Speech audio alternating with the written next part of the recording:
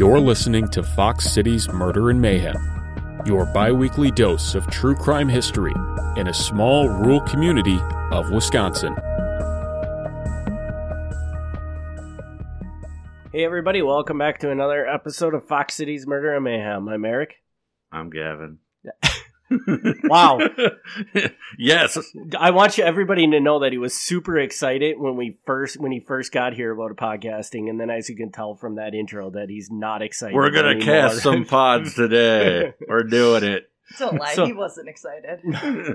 He seemed like he was excited. That did not seem exciting at all. So we are also joined here by a special guest, one of our favorite listeners of the Fox City's Murder and Mayhem podcast, Tracy. Tracy, say hello. Hello, guys.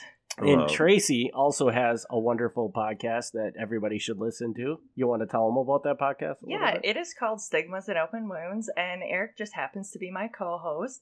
And we basically do a deep dive into some stigmas that are really against and about mental illnesses. And we kind of don't stay on that.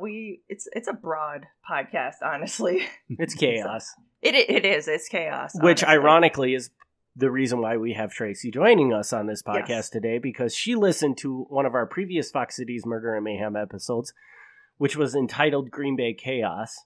And being that me and Gavin recorded this podcast 3 months ago, we're going to have Tracy actually give you the synopsis of what the episode was about, because she can longer remember. Than that. Yeah, probably. It was. I was really behind, and I caught up while we were on vacation.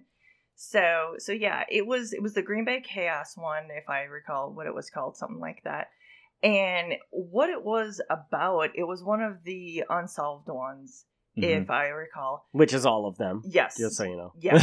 No, that's not. They're not all unsolved. That's not true. And what it was like there was like a triangle something in it. It was like somebody was like the Triangle Gang. Yes, the Triangle Gang. And what happened was they were threatening this gentleman and saying, you know, we want this money and do not involve the cops. And he's like, okay, sure, whatever. I don't believe you. And then all of a sudden he got another letter. And finally the cops got involved. And then there was a shootout between some cops because there were some cops that were undercover in the bushes. And then to reiterate, I think, and remind me if I'm wrong on this, but those cops that were in the bushes, nobody else in the police department knew they were going to be in the bushes, right. Correct? Right. Like they weren't supposed to be there. What happened was they're just like, I think we're just going to get this bust. I think this is going to be our big thing. And what happened was there was a beat cop that was on duty that night, and they ended up shooting that beat cop, if I remember right. And what my thought was maybe these guys who thought that they were going to get this big bust, maybe they were the guys who actually sent the actual first letter. And they were kind of undercover, you know, they were cops, because what happened after that was nobody heard from this gang again. Okay. So you following that, Gavin? Yeah, I'm following that. What do you think of that? Before we go any further into this, let me clarify too that there is no evidence at all to suggest anything she just said. Okay, right. So we did not do a comprehensive investigation and come up with this thing. This is pure speculation. Yeah, it just to me, all of a sudden I'm thinking, like, did anybody ever look into these guys? And they probably didn't, because they're like, well, they're police guys, no big deal, whatever. They have to be clear. Mm-hmm. But to me, I'm thinking, well, they were just there, and nobody looked into why they were there. They just thought, okay, they're going to get this big bust. Why were they there? And could it have been them? Because afterwards, it all stopped.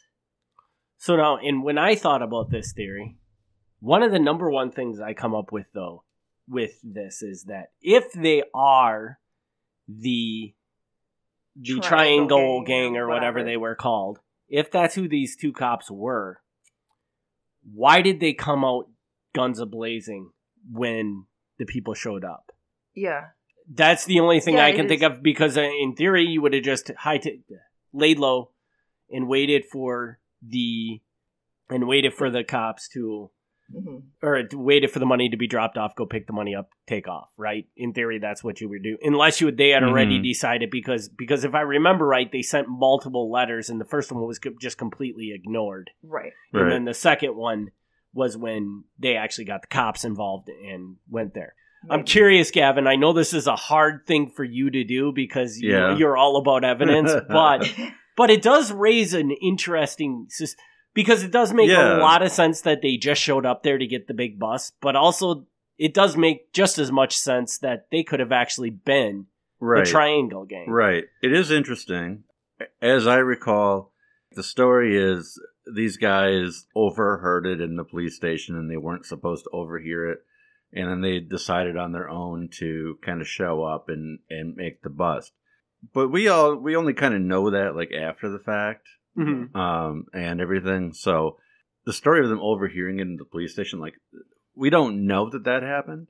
Right. So that does open the possibility that they heard it from another source, such as they did it. Or they were working with the Triangle Gang, whatever it might have been. That's true. So definitely that possibility is there.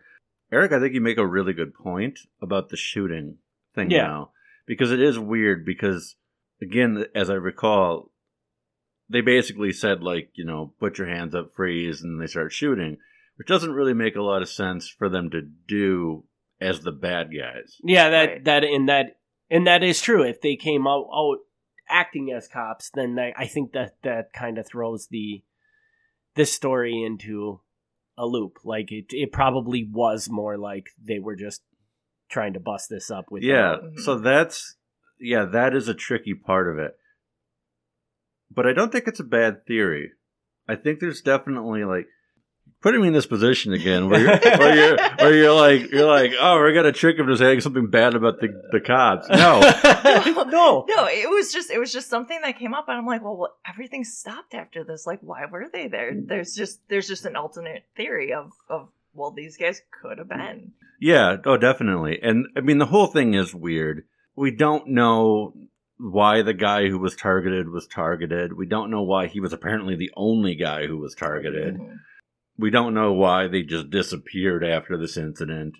So there are a lot of questions, and it does leave open a lot of possibilities for And it almost does... things. It does seem like the fact that they never struck again would be that along the theory of that they realized, well, that didn't work quite the way we expected it to work, which would suggest that, these weren't, well, I mean, unless it was just somebody playing a gag on these people and sending them letters saying, you're going to die unless you give us all this money. But I don't know. That just seems like maybe one letter, but the fact that they followed up on a second time, there was some intent there. Yeah, I think it was serious. And then to never do it again would just suggest that it went horribly awry. But then again, maybe these two cops were in one shrub and the actual guys were in another, hiding behind another shrub. They watched really all this happen, and then they're like, let's get the hell out of here. What did we just do? I mean... Like, I'm not going to take the risk next time. I could get shot up. Yeah, I don't know. It's, it's one of, like, the many, many things where I wish we had more of the records. Like, these records are long gone. Yeah. We could get a few more pieces of the puzzle here that, didn't make, the newspapers and everything else. But it definitely, I mean, there's a lot of questions. There's a lot of questions here. And I think it is also fair to say that even though, because like you said, with this, you don't have the police files, correct? Right. This was just coming out of that book. Yeah, nobody has them as far as I know. It is also reasonable to assume that the fact that there were two cops there that shouldn't have been there, I would like to think that the police department at least looked into that to verify that okay, were they just acting, like doing something they weren't supposed to do as cops to get a pat on the shoulder, or could they have potentially been part of this? I would like to think that the police department looked into that at least and followed that lead just to make sure. And we just don't know that because, like, it's just probably a little side note in the police report and obviously wouldn't make it into this book, or maybe this author that wrote this book that this story came from didn't even have that police report. Right. Well, the author didn't have the police report either. The author, okay. I can tell you they didn't have it either. So. And, yeah, and there's questions. And you got to also come back, like, you really have to think the time period, how different this time period is. Mm-hmm. In the same episode, there was a cop who was doing his job out of uniform. Right. Because apparently he wasn't issued his uniform yet. This is before they had the radios in their cars, so they can't even talk to each other. They'd have to stop at like a bar and call back to the station or something. This is a very different era of how police work. This is like absolute bare minimum. Like and these are not highly trained guys. I'm sure they have the shooting range and they train in that way, but there's no law enforcement academy and stuff like that you're going through.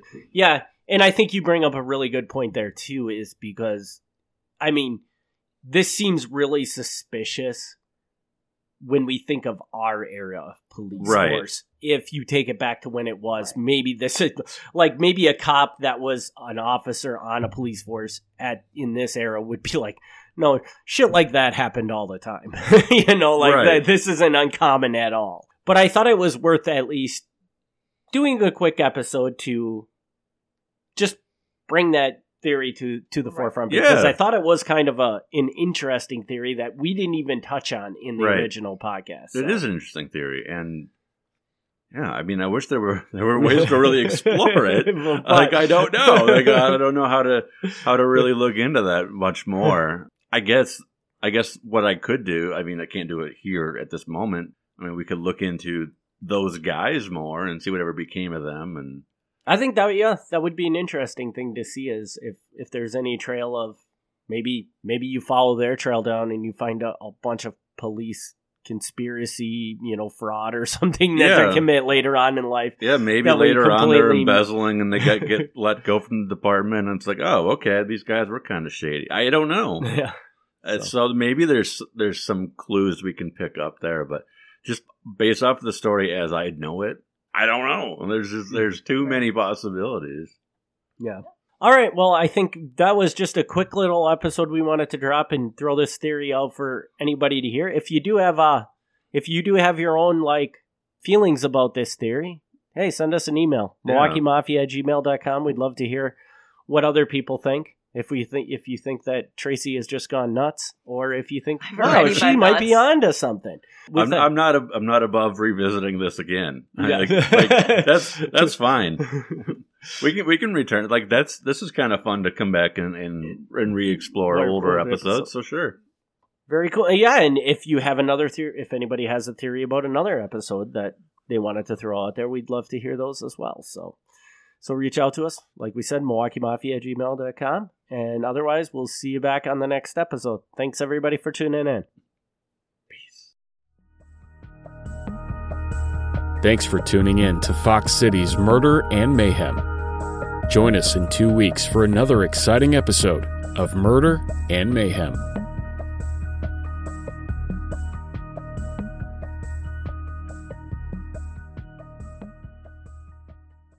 Hey there, e-commerce enthusiasts. Let me tell you about a game changer in shipping, ShipStation. It's the ultimate platform for simplifying your shipping process.